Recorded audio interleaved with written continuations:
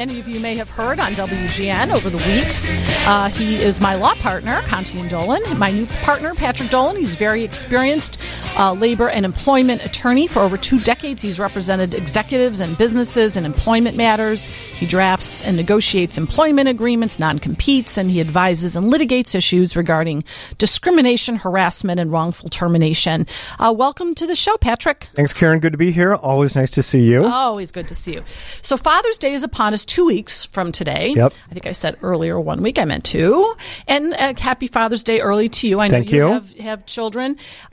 It used to be that fathers just worked and mothers tended to children, and that's the way kind of the law protected people in family law situations. But now it's all gender neutral, and women are expected to support children as men are, and both men and women are going to events and taking care of their children with driving and kids' activities and cooking and doing all those types of things.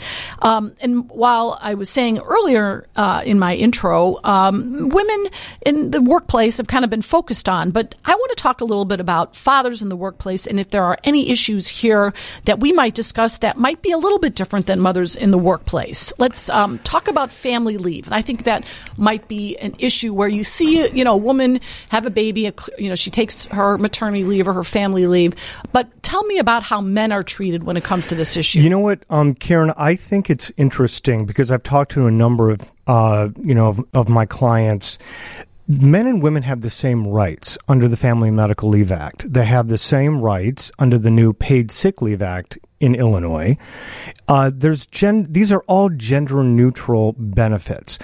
But I don't think the workplace has really caught up to where the law is. And it's usually the inverse of that. Usually the law is a little bit slow. So I think men are reluctant to take this leave that is afforded them just like women under the Family Medical Leave Act to take care of children, family members, themselves. And with this new paid sick leave law, they'll have the same benefits. They'll be able to take up to 40 hours a year of paid time off for any reason. But it's the practical reality of the situation that people talk to me about. Male clients talk to me about all the time. I don't want to do it. I feel like I'm retaliated against. I get looked at sideways by my boss or another, executive who I work with. And he's like, geez, John, you got to take off 6 weeks to take care of your new kid. Where's your wife? Yeah, right. Where's your wife doing? So or maybe I think, not say it, but they'd be thinking it. No, right? they're definitely thinking it. Yeah. And my clients tell me that that's the feeling they get, if not what they hear precisely. Do you really need to do that? What's your wife doing? So I think that is more of a hurdle. I think the law is good on being gender neutral, but it's really interesting. I get this issue all the time, Karen. They say, I don't feel comfortable doing it. And I'm just not going to do it because I don't feel comfortable.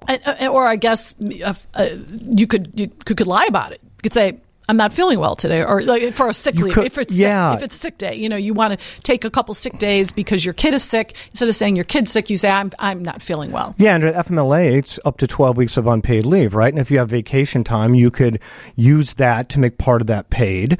12 weeks is it's a pretty good amount of time when you're talking about tending to a newborn child or a sick child or something like that. That's pretty good. It's not great. If we're in Europe, almost every other country is way better than that, and it's all paid. But they're just not going to do it. I mean, they're just not going to do it. And I literally have a client who took that 10 weeks and was fired, and we're asserting it's because of gender discrimination and a violation of the FMLA. So, there's a lot of reluctance there. I think companies are getting better. I think large companies in particular are getting better because more men are utilizing the leave that they're entitled to. But I think smaller companies have to have 50 employees for the FMLA to apply to you. So smaller companies in the 50, 100, 200 employee range, I think there's still a lot of reluctance there for men to take that leave. And I also think that the age of the bosses matters, because when you have people who grew up maybe in a traditional home or, where the wife stayed home at least a while with kids. And so there's a lot of judging saying, I never stayed home with my kids. Like, why would you have to do that? in your family. And frankly, why would you want to do that? Yeah, I think some of them are looking at that and go, why'd you want to do that? It's, it's better here. Yeah. We get to go out after work and do whatever. So, I think there is an age element to it as far as the reaction to men asserting their rights to take leave. I think that is true, actually. And also, they're like, I came up, I never took time off. I never took time off for anything. I had to work. You have to work. Yes, that's just how it is. Exactly. That's just how it is. Yes. We have about 2 million stay-at-home dads. Different stats say different things. But when dads who are out of the workforce because they're taking care of kids re-enter the workforce, they have to explain why they are out of the workforce. And I know women that have to do that can explain it, and not to say that it's well received, because if you're out of the workforce for 5 years, especially if you're in a tech company or something where you might have fallen behind, it's not always well received. But for a man, it's worse. Right? I think it is worse, and frankly, for women, it's hard enough. Yeah. I mean, I think women who take time off to have a baby and tend to their newborn child, that's hard enough. When are you going to come back to work? So I think there's a lot. I still think there's reluctance, which is it surprises me and disappoints me that I still have these calls and these issues about men and women who are concerned about retaliation. So. Yeah, and it's hard to prove that, It is hard to prove. Because if someone doesn't get hired, you can't just call them up and go, hey, did you take that into account, that I was out of the workforce for 5 years and I'm a man and you don't like that? I mean, how do you know if someone's not hiring you because of your gap on your resume? Yeah, and they don't have to tell you why. No company has to tell you under the law why they did not hire you. It's left for you to try to figure out whether it's your gender, whether you do have that gap in your resume, why. That is really difficult to prove that there's discrimination or retaliation in the hiring process when the company doesn't need to say anything to you. Now, that's not to say that it's impossible, because it's not, because I've had that issue a lot. And if you ask and they provide you with some information, it doesn't sound right to you, you're eminently qualified for the job according to your resume. Why do I not get an interview? Why am I at least not getting an interview? A lot of companies will, even though they don't have to, will respond to that. If it doesn't ring true, then there are a lot of other questions you have to ask. Is it because of fill in the blank protected category? My gender, my age, my race, the fact that I didn't work for, a couple of years, took time off to take care of the kids, whatever it is, then you get to start to ask those questions and peel back the onion to find out, is it illegal what they did in not hiring you? So it's hard, I agree, Karen, but there are ways to get at that information. Yeah, and you also don't know who they eventually hired. You may not know. Who did they hire in that I should have had that job, and what did that person's resume say, and how did that stack up? You really don't know. Frankly, you're not going to know anything about the other candidates. Absolutely. We're here talking to Patrick Dolan, Conti and Dolan. He does employment law, and we're going to be taking your calls at 4:00. We have a few more topics to cover. You'll be calling us here at 312-981-7200 or text to that same number, 312-981-7200. Back in a minute. If only we worked just 9 to 5. Right. I always tell my law students when I used to teach, I was like, it's not a 9 to 5 job. No, it's not. And now it's even worse because we're always available, right? Yes. We're always available. Since COVID, we are available on Sundays at midnight when someone wakes up and has a question, and it just never ends. Here with Patrick Dolan. He practices employment law. He's represented executives and businesses in over 2 decades. We were talking a little bit during the break about men suing for discrimination. We all know that, women can sue for discrimination. And you hear men say, I feel like they're hiring all women or they're hiring all minorities. Like I'm a white guy and I'm being discriminated against. Can a man actually be successful suing, saying that they're being discriminated against based upon their sex? Well, I think that's actually 2 questions. Can they sue? Yes. Will they be successful? Right. It's tough. It is tough. Listen, the law, both federal and state law, protects folks from being discriminated against based on their gender. Okay. So can a man sue if a woman is being treated better? Yes. Okay. That is true. Same with race. But here's the thing. And I've had a number of white male clients come to me and say, listen, I know I'm being discriminated against, and okay, let's talk about that. And we talk about it. It's harder, Karen. It's a lot harder. First of all, there's going to be less sympathy for you. You have to start by filing a charge of discrimination, right? And so you're going to have investigators who look at this skeptically from the beginning. Right. Yeah. And so they're going to be like, oh, okay. The laws weren't designed for someone that looks like you. And frankly, they weren't. And they weren't. Right. And for a lot of really good reasons, they weren't. But it's still gender-based discrimination if a male is not hired because he's a male. The law does protect that, okay? And the law does protect that in terms of race. It's just really hard. And when you're trying to assert, for example, your rights in like a demand letter, or trying to get a separation agreement, and you assert that gender claim for a male, there's a lot of pushback on that. So I think, yes, the law protects men like it does women. I just think it's a lot harder. The practical reality is it's a lot harder. What about if an employer says, hey, listen, we've got a bunch of white males here. We need some diversity in this workplace. Mm-hmm. And you know what? It's been a stated, thing in studies that diverse workplaces are good. It's good to have women. It's good to have people of different ethnicities and races. So what is an employer entitled to say? You know what? We got 9 men here. We need to hire a woman. But even though you came in, Patrick, and you're just as qualified as the woman, we're going to choose the woman because she's a woman. Is that okay? I would say short answer is yes. I think it is okay. I think there could be some pushback, and you could have the man make a claim of gender discrimination. But if they're equally qualified, then I think it is okay. And I think diversity is, obviously laudable. And so I think for that reason, I think it is okay. A lot of companies do that. And they've done that even more recently. I think because there is a lot of pressure on companies to be more diverse, not just in terms of gender, but in terms of race, sexual orientation. There are all those reasons. So, I think they can do that. Now they may get sued, but I don't think that claim is very strong. And I think they will continue to do that because those goals are good goals. They are good goals. Yeah. And even so, I feel the same way in my law firm, because I've got clients from all different walks of life, male and female.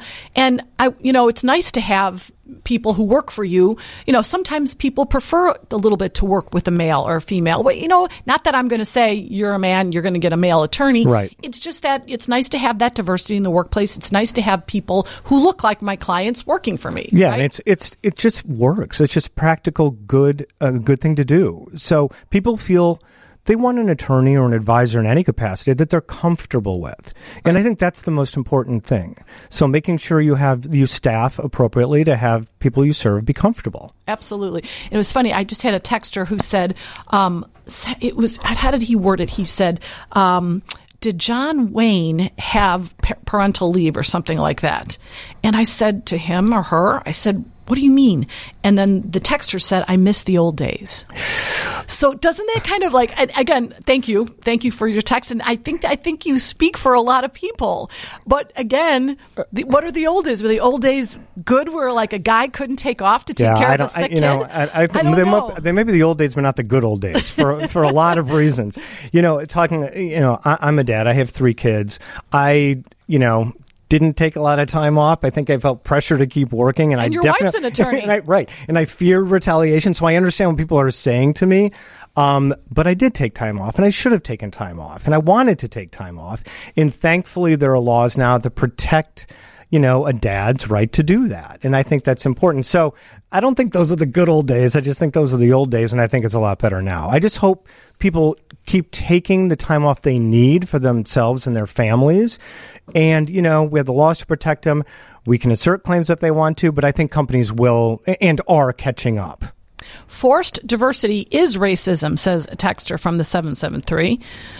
Yeah, I think a lot of people feel that way, and a lot of people are against quotas because the argument is that we're giving jobs to people who are not as qualified, and therefore all people of that race are not qualified. Yeah. I think there's a thought process that really perpetuates the stereotype that we shouldn't have. Yeah, and I think, well, that's a different issue, whether you're talking about quotas in the workplace for folks who are not qualified at getting jobs over those who are better or are qualified.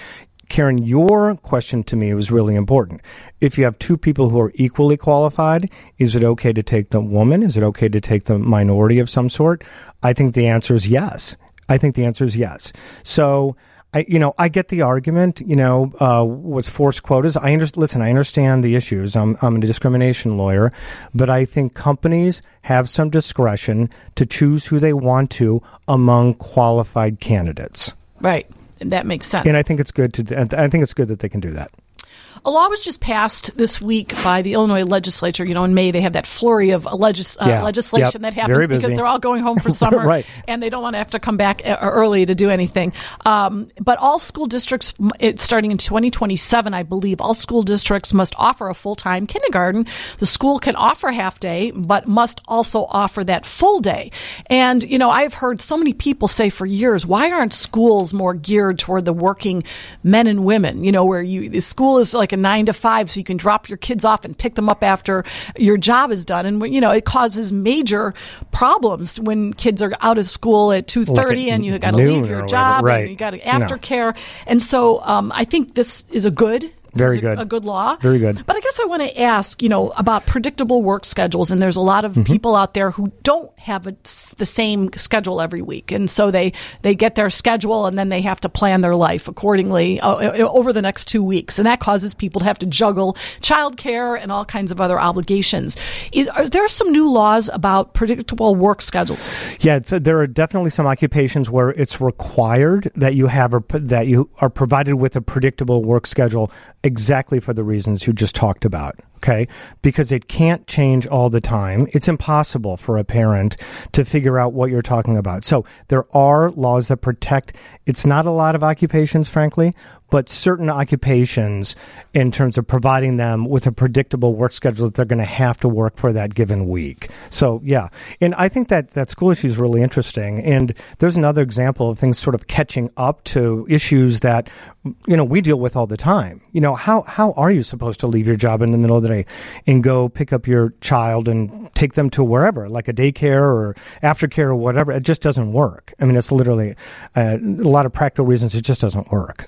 Another law that I would like to see, if I were king, would be the idea of spring break being at all different times. Like, I hear this all the time where, say, a parent has 2 or 3 kids in different schools, right? Yes. And they have 3 different school breaks, spring breaks. And then maybe they're in a blended family where their significant other or their new spouse has the kids on different weekends, and they have different school breaks.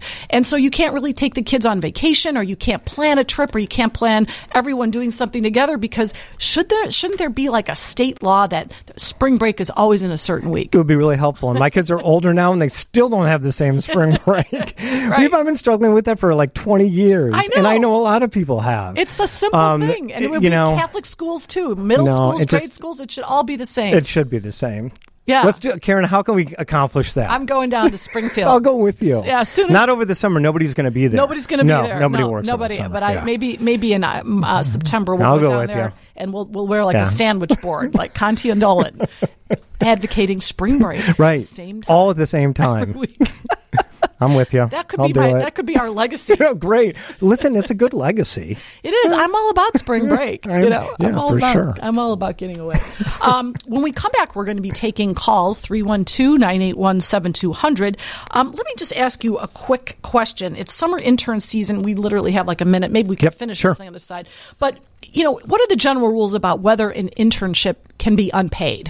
The safe answer is you should pay your interns. Okay, There's been a lot of litigation recently where companies get in trouble for having unpaid interns. It's a narrow group of interns that can be unpaid. It just doesn't exist very often, and the law gets more and more has gotten more and more narrow. So, rule of thumb: pay your interns. That's a really good idea. Because I think the idea is that if I have someone come in my law office who's a law clerk from, say, a law, and I don't pay that person, I'm taking away a job from somebody who could be paid to do that. Right. And it puts people who are less, like I had to work my way through school, so I couldn't take an unpaid. I'd have to wait tables before I took an unpaid internship in a law firm. So that really puts people who don't have the resources kind of at a disadvantage. And it really runs afoul now of a lot of wage laws. So you really need to do that if you're a company. Be very careful if you don't pay your interns.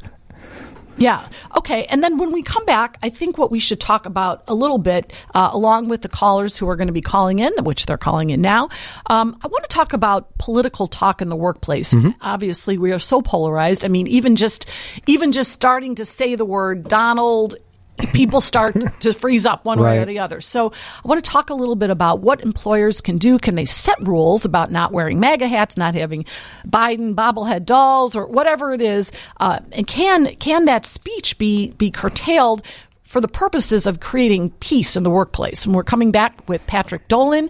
The number here, 312-981-7200, 312-981-7200 on WGN. We're taking your calls here, 312-981-7200. I'm here with Patrick Dolan.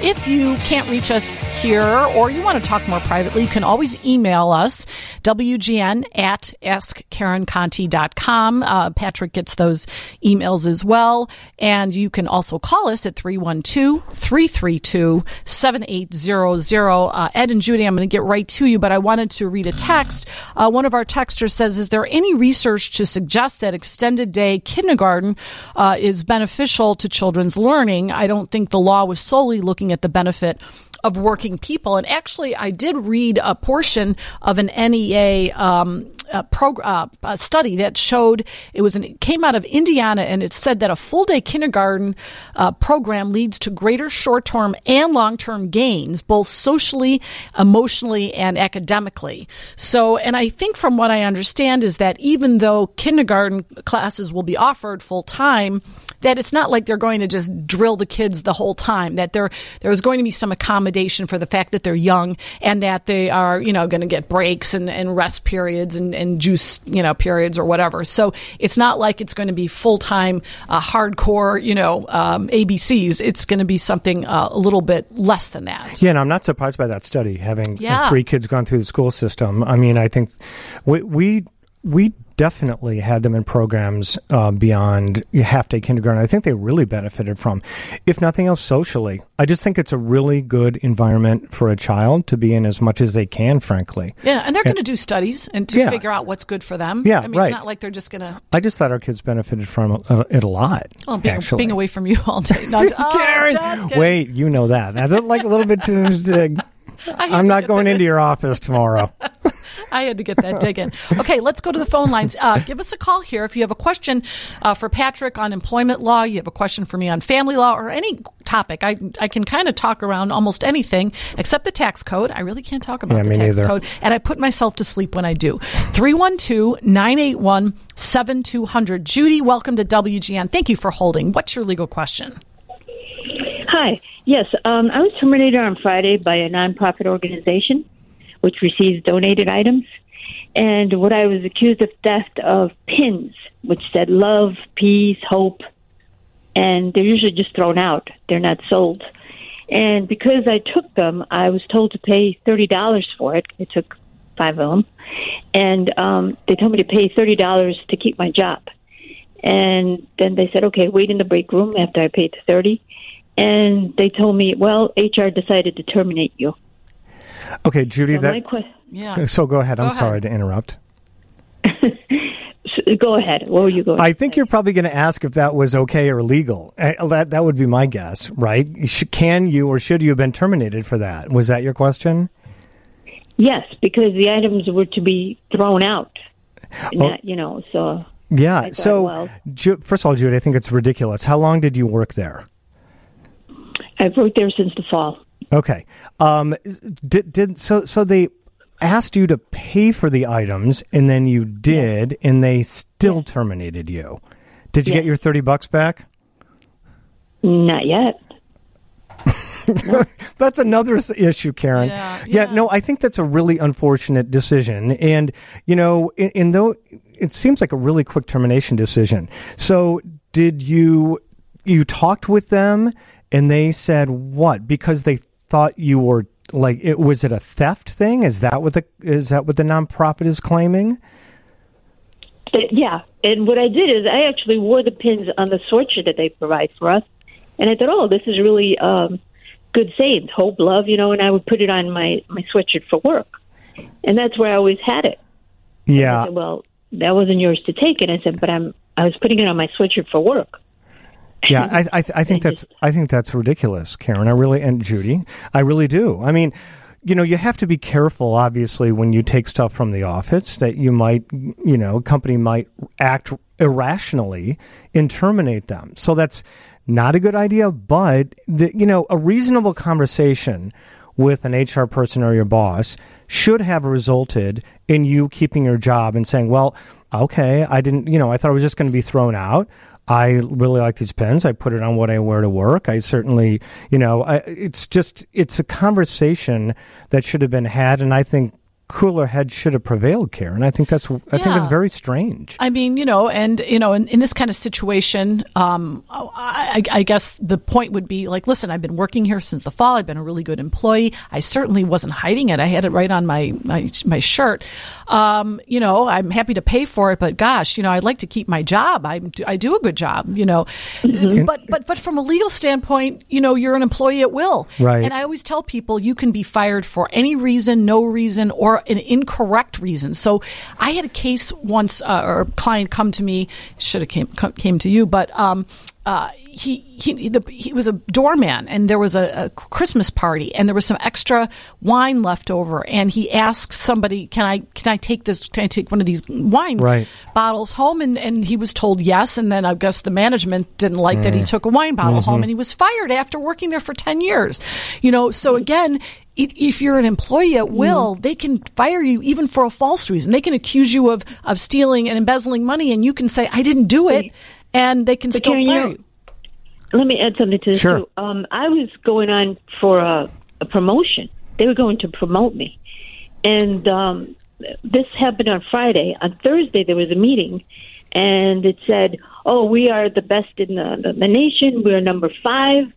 We're doing so well. So I said, well, I'm really happy. But what do we get? Being that we're short-staffed, I said, what do we get? Do we get any raises? Do we get a bonus? Something? And she said, no, you're just going to get kudos. We're going to bring you donuts.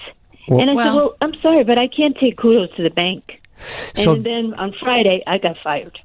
So I think there's a relation here. Maybe I'm wrong. Okay, why don't you? When we have to take a break. Go ahead. I would say if there is if you were terminated because you're complaining about a term or condition of your job, that's illegal. And if they're saying it was theft and that's a pretext, in other words, it's not really theft, then it could be related to your complaints about your wages or something. That's illegal. That's a different issue, though. Yeah. Well, well, good luck to you. I hope it rectifies and continue to wear your pins in good health, I guess. All right, Judy, take care. This is Karen Conti Show on WGN. I was just thinking about walking down the sidewalk. Did you hear the story about these birds? I think I'm pronouncing it correctly. Peregrines, okay, which are like kind of hawkish birds, and apparently there's some of them in the Chicago area, and they protect their babies by coming down and swooping. Yes. And some patent lawyer was walking down Wacker Drive. It's not funny, and the bird came down and gave him a gash in the head. Now I said this to my husband. He goes, "Well, who did he sue?" I'm like, "Come on, that's not nice." Wait, I have to tell you real quick. So my kids are laughing right now. If they're listening, they probably aren't, Patrick. No, they sorry, never I don't take it personally. No. I said I'm on your show. I think they're listening to you. Oh, okay. But they're laughing right now because I have been attacked by a bird protecting its nest by our house in Wilmette, and I am paranoid now. I really am paranoid about birds. Yeah. So that's why I'm smiling. Oh, yeah. Not about the poor guy who got gashed in the head. No. I understand how he feels. He's trying to sue somebody. He's trying to figure it out. But I guess there are signs down near Wacker Drive that says, like, mind your kids, like, because they come down and swoop and take your baby. No, seriously, they're really aggressive. Yeah. Oh, boy. Anyway. let's go to the phone lines. We're taking your legal questions here on any legal topic. If you have employment law questions, Patrick will answer it. Family law, I will answer it. And if it's something I don't know, Patrick will try to answer it. 312-981-7200, 312-981-7200. Ed, thank you for patiently waiting. Hi, welcome to WGN. My pleasure. Yes, thank you for taking my call. Yesterday, I was contacted by one of my grandsons. He's a college student, and he's close to finishing his undergraduate program. And he's apparently been saving for a graduate program. He had the cash, well over $20,000, in a downtown bank, in both checking and, I would imagine, money market. I'm not sure of that. Anyways, he received an email. Now, being a student, I take it he's not reading newspapers or keeping up with, radio programs, etc., warning you about internet scams.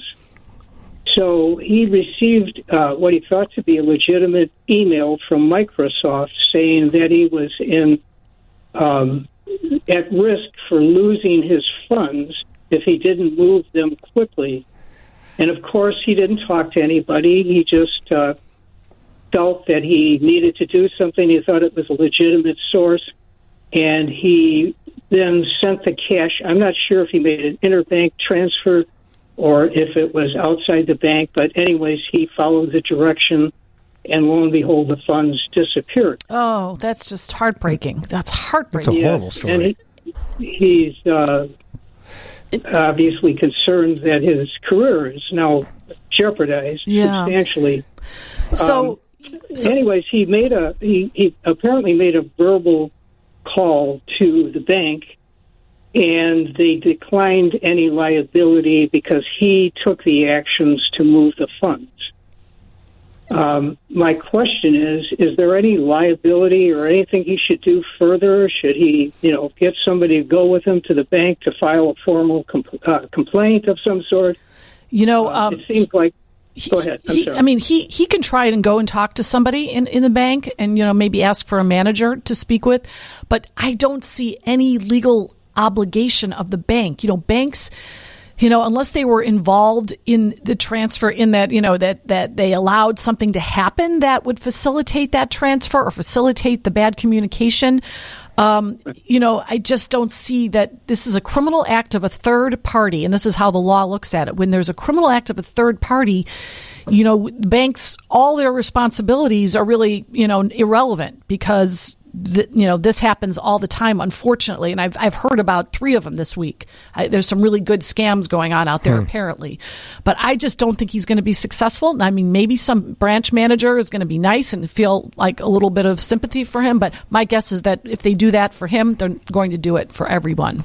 But I have to tell you, I want to thank you for getting on the phone and waiting on the phone and telling our listeners to really be careful. I just had an older woman call me and tell me she lost $200,000 in a scam. Before you do anything, before you move anything, even if the email address looks correct or the phone number kind of adds up.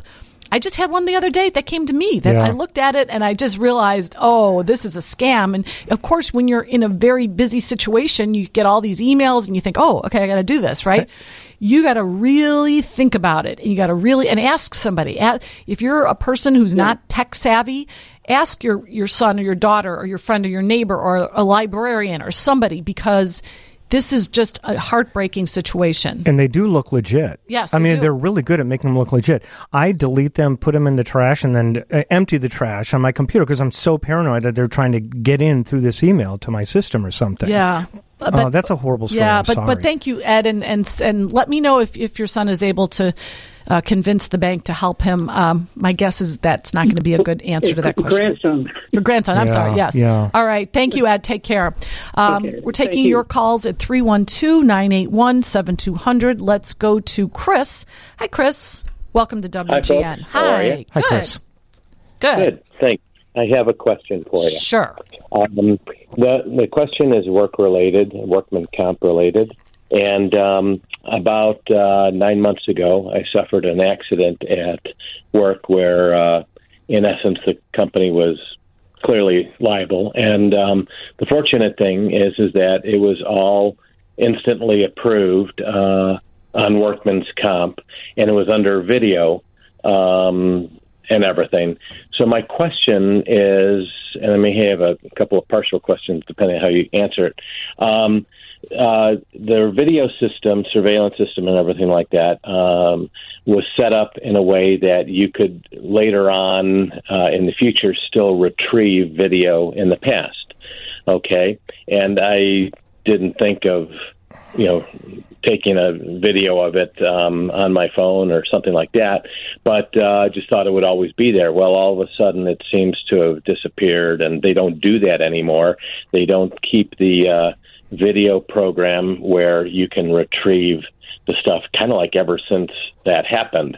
And the reason why I ask is because the body fix and everything like that is not going too well, and I may have to get representation and so forth. But wanted to know if that was illegal for them to dispose of the video, or if maybe the workman's comp place had to have received that video as evidence, and then maybe they have it, which I haven't called them on it. You know what, Chris? The last thing you said was going to be my first question.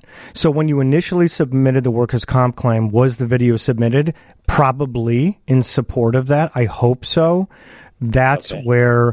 That's where you should be able to find it. Companies all the time have 30-day, 60-day loop systems where the video literally gets replaced every 30, 60 days. So, which is, legal. That's perfectly fine for a company to do that. My concern, however, Karen, is the evidence with regard to that, because if that is evidence in the workers' comp claim that was not submitted for whatever reason, and I really think it should have been, then I think company have an obligation to keep that, to take it out of that loop that's going to get deleted every 30 days or so, because it's evidence of a claim. Like, what would you say to that? Okay, so there's a concept called, and I may not be saying it right, it's either spoliation or spoliation, and I've heard people say it both ways. And the concept is that if you know, and this is you or a company, knows that you're going to be in litigation about something, you cannot destroy evidence. And that includes emails, communications, videotapes. And if you do that, the company can be deemed to be liable because it's presumed that whatever they had that they discarded is going to be basically disfavorable to them, so that you get a court to actually have a ruling that they basically had evidence that they destroyed and it works against them. Now, let me just say this: in a workers' comp case, there doesn't have to be liability, and when I say that, I mean that if you are injured while doing your job at the workplace, it doesn't matter if it was your fault or the employer's fault. If you tripped and fell in your shoelaces, it would be covered as long as you were doing your job and you weren't doing something outside the scope of your employment. So I don't know how relevant the video actually is. Do you think it's going to show something that, because again, liability is not the issue. The issue is how badly are you injured? Right. It does show a liable act on the company's behalf. In other words, they didn't protect an area, and it was dangerous. And sure enough, I succumbed to that. You know what, Chris? Why don't you send me an email and let me hook you up with a workers' comp attorney. I have a woman who I always refer these cases to. She's been doing it for 45 years. She's very good, and she can answer these questions more clearly. And if you need representation, she's going to be there. Okay, so let me give you my email address. It's WGN at AskKarenConti.com. KarenConti. That's it. You could win. You could win on the Wheel of Fortune. Yes, that's correct. There we go. All right, Chris, take care, and hope your injury heals quickly. We'll be back in a minute on WGN.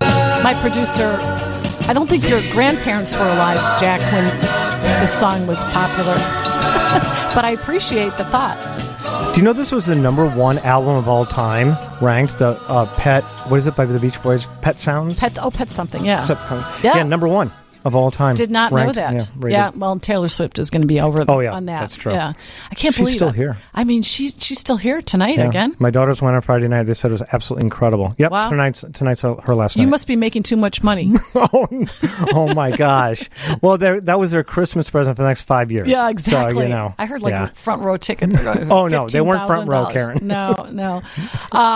I'm here taking your legal questions with Patrick Dolan. 312-981-7200. 312-981-7200. I got a nice text from someone who said it's those red winged blackbirds who are also territorial, and I totally agree. I had a house in the middle of nowhere, and I used to go running, and those things would dive bomb me, and you got to really be careful. They could take your eye out. No. And I know you're afraid of birds. So now I am. I am. People laugh at me, but I am. You don't even want a feather pillow.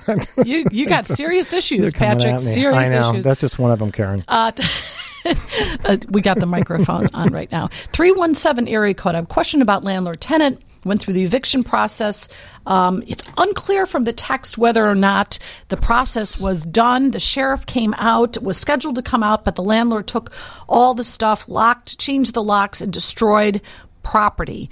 So the question is, first of all, I don't know if this is Illinois, so I'm going to answer if it were Illinois law. And generally speaking, a landlord is not entitled to self-help and not entitled to destroy property unless the whole eviction process has gone through its entire course. So what happens if the landlord violates the law and destroys your property before he was allowed to do that? The question is, how much is your stuff worth? Do you want to file a small claims against him? And what happens is if you file a small claims, he might go after you for unpaid rent. So unless you had valuable antiques and all kinds of things, it might be something that you might not want to pursue because you might get countersued for the remaining rent that you may owe. Is my best answer. We're going to take your phone calls here, but I don't have any up on the screen yet. But 312-981-7200. Patrick, we were talking about a call that came in this week. A woman called and said, I work for a law firm as a paralegal. One night on a business trip, I slept with my boss. It never happened again, but now I'm really embarrassed and it's affecting my job performance. I would prefer to work for another lawyer in the firm, but I don't want to offend him or tell others what happened for my sake and for his. Do you have any advice? That's a really difficult situation. You have legal issues. It could be turned into like a sexual harassment claim, for example. There are practical issues. She obviously is very interested in keeping her job and not upsetting that boss by requesting a transfer, but she can't do her job. So something has to give. Right. And I would, sometimes there are employment assistant programs or lines where you could talk to and sort of vet that and say, I don't know what to do. I'm sure she's concerned about bringing it to HR because that's not necessarily a confidential conversation. HR says it will be, but it usually, frankly, is not, because they may be compelled to start an investigation, because what they're concerned about is ultimately the woman in this circumstance, saying later on that it wasn't consensual and she felt obligated to have that relationship with her boss. Whether that was the case or not, that can turn into that. That's the company's concern. Okay? Right. So,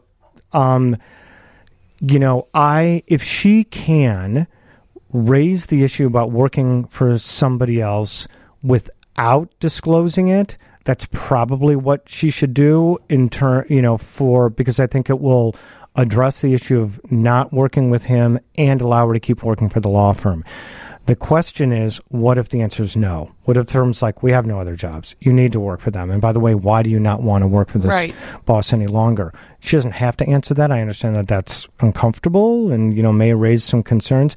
But something has to give, Karen. I'm concerned for her mental health, that she just won't be able to do her job. And if it goes on and on to the point where she can't, and she has an performance improvement program or some performance issue, and it's related to this, then it will come unraveled if she's eventually terminated. So before all of that happens, she should try to work for somebody else in the firm without disclosing it. If it's, I think because the retaliation concern is legitimate. You and I've had clients over the years who don't know what to do in this exact situation. And it is difficult, and she does want to work there. I'll take it one step further. I believe, and and this is, I've seen it in action. This woman is going to be the one blamed for it. Yeah. This happens more often than not, where I had a case where a woman was being stalked. I mean, she was being stalked at home. She was being stalked all day long at her job. She complained about it. And finally, guess what they did? They transferred her to another company, to another facility, which was like 20 miles away from where she lived. Which is illegal, by the way. So, right. And as soon as we brought it to the attention of the HR of the entire corporation, they were all apologetic. They gave her a bunch of money. They put her back, and they got rid of the guy. But not until all of this stuff went down. And I think to this day, she still is deemed to be a troublemaker because she brought it to the attention of management. And so what I'm saying is, I think she's smart to be worried about the perception. She doesn't want to be pointing fingers because, listen, I will say this: if you want to keep your job, you have to be tactful about these things. And just by saying, "All right, he slept with me. I want to," that might be something you can do from a legal standpoint, but don't expect for the company to act correctly. That's what I always say. Yeah. Even lawyers. Yeah, right. Oh, yeah, for sure. And so that's, it's a short-term and a long-term thing. Does she want to work at another law firm? Does she want to just kind of negotiate a deal and get out of there? But, I've represented a lot of women over the years who are in this exact same circumstance. And Karen, what also happens is they may or may not terminate the guy. They do say, you know what, maybe she shouldn't work here any longer, despite the fact that she's being pushed out because she brought this to the attention of HR that she, is being harassed or discriminated against, or, feels pressure or something like that. So then I am left with negotiating a deal for her to leave when obviously she's done nothing wrong and she has the claims, but that's the practical reality. Yes. What does she want to do? Does she want to stay there? Does she want to leave? I get it. The law is very much on her side in terms of anything that happens to her as a result of that relationship she had with her boss, right? So there's a lot of retaliation laws, federal and state, that will protect her if steps are taken after she brings up her concerns about the relationship with her boss. But that runs smack dab into the practical reality of this woman's life. What is she supposed to do? And so sometimes it is the best that she leaves. I talk to these issues, and you do as well, Karen, and say, listen, maybe it is better. Let's get the best deal you can, a really good reference. No one will know about it. You'll get another job at another firm and go on about your life. That sometimes is the best practical result of that difficult situation. And avoiding litigation. Which we'll talk about. Because if she's young and she wants to work for years and years and years, you have to look at the long-term picture too. Especially if it's a small, closely knit community. Like even law, even though we have a lot of lawyers in Chicago, people talk. And people do talk. And, if I know people at that firm and you're trying to get a job at this firm, they're going to call me and ask you, I know. So you have to be careful. So you have to be very, very careful. We have one last segment to answer your legal questions. We've got Chris talking about defamation. We've got a couple other ones on the pipeline. 312-981-7200. I'm here with Patrick Dolan. This is the Karen Conti Show on WGN. Welcome back. I'm here with Patrick Dolan. If you want to call us here, we have time, 312-981-7200. If you want to reach us at the office during the week, you can call us at 312-332-7800. And do me a favor, if you do leave a message, please leave some details. Don't just say I need to talk to you, because then we don't know. We don't know what the issue is. We don't know if it's employment or family law or criminal. And the best way to reach us is the email, because then I can send you something back, like a link or a referral or an answer. And that's always better. And that's WGN@AskKarenConti.com. Chris, welcome to the show. You have a question about defamation. Yes. I was recently involved in an election process and everything, and one of the trustees had brought up a situation back about 10 years ago in an open forum with other people present, and alleged, and it was never proven, or there was nothing ever done, that I had stolen $37,000 worth of baseball equipment. First of all, that's ridiculous because all that. Oh, Chris, are you still there? Oh, we just dropped. Okay, so maybe he'll call back. So it sounds to me like they were in a public meeting. How many years ago did he say? He said 10 years. Oh. Yeah, 10 years. I think he's saying this happened 10 years ago, not that the allegations were from 10 years ago, but okay. I guess we can address both parts of this. Yeah. Defamation is, generally speaking, libel and slander. Slander is oral, libel is written. Okay, so if there is a fact that someone said that's untrue, provably untrue, that damages your reputation, and stealing something from kids and baseball or whatever sounds like a criminal act. Chris, so we want to just clarify, were the comments made 10 years ago, or were they made recently about something that happened 10 years ago? They were made at a meeting this last February. Okay. At a village type of meeting. Now, I recorded the conversation, too. I had my phone out, and I didn't expect this to come out of thin air that, he could basically, in so many words, you stole $37,000 worth of baseball equipment. And then he starts going into, after I told him I've got this being recorded, it's an open public meeting, I don't see any problem with it, and then he goes, well, you can't record me. And I says, this is an open public meeting, and you just basically defamed my character with regards to this. And there's also there was witnesses there, too, people that were in the audience. And okay. I'm just wondering, should I go after him? Should I go after the village?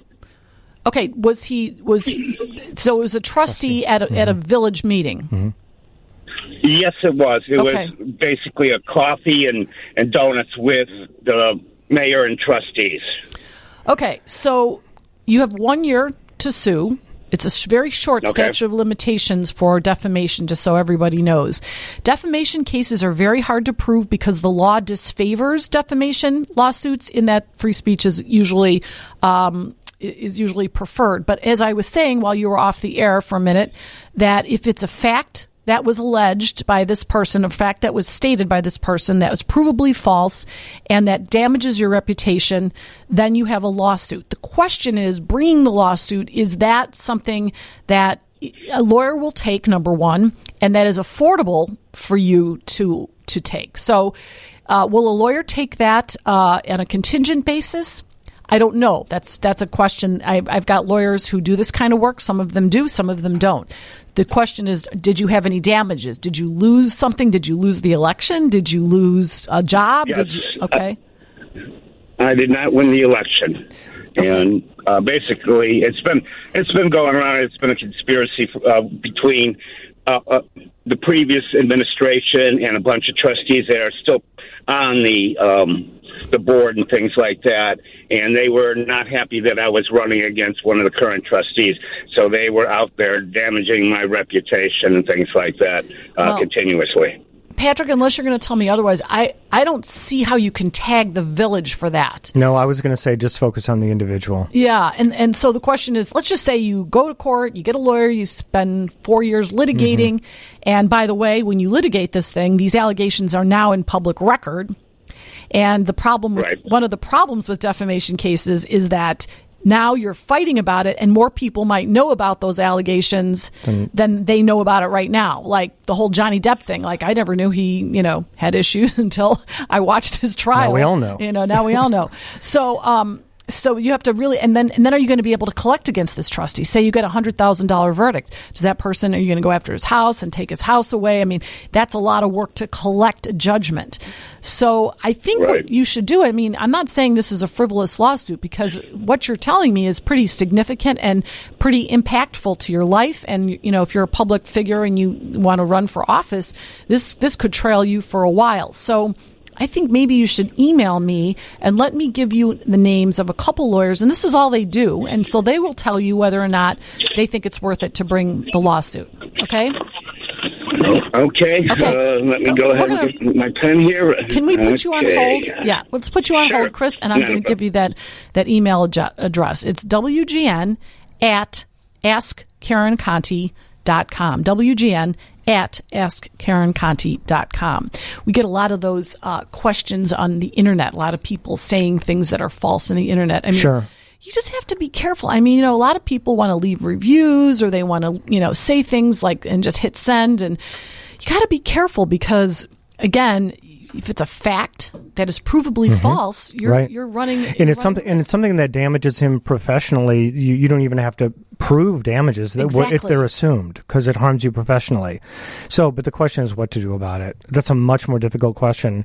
And, a lawsuit is a very cumbersome thing. And Karen, it goes back to the issue we were talking about with the woman in the workplace issue.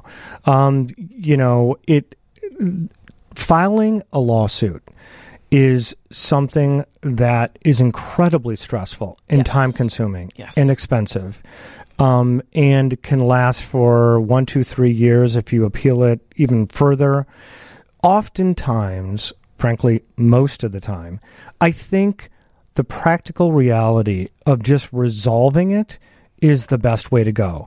Now, you and I both know it's a process to work through clients because at the beginning they're rightfully angry, they want to sue, et cetera, and oftentimes they do have claims. But most of the time, they shouldn't file a lawsuit because it's so disruptive to their life, and ultimately what they get out of it is a lot worse than if they just resolve it and move on to something positive in their life. Because it weighs you down. It weighs you down big, and people don't understand that. And I understand that. I get it. You and I, Karen, we heard all that. People are upset and they're angry, and rightfully so.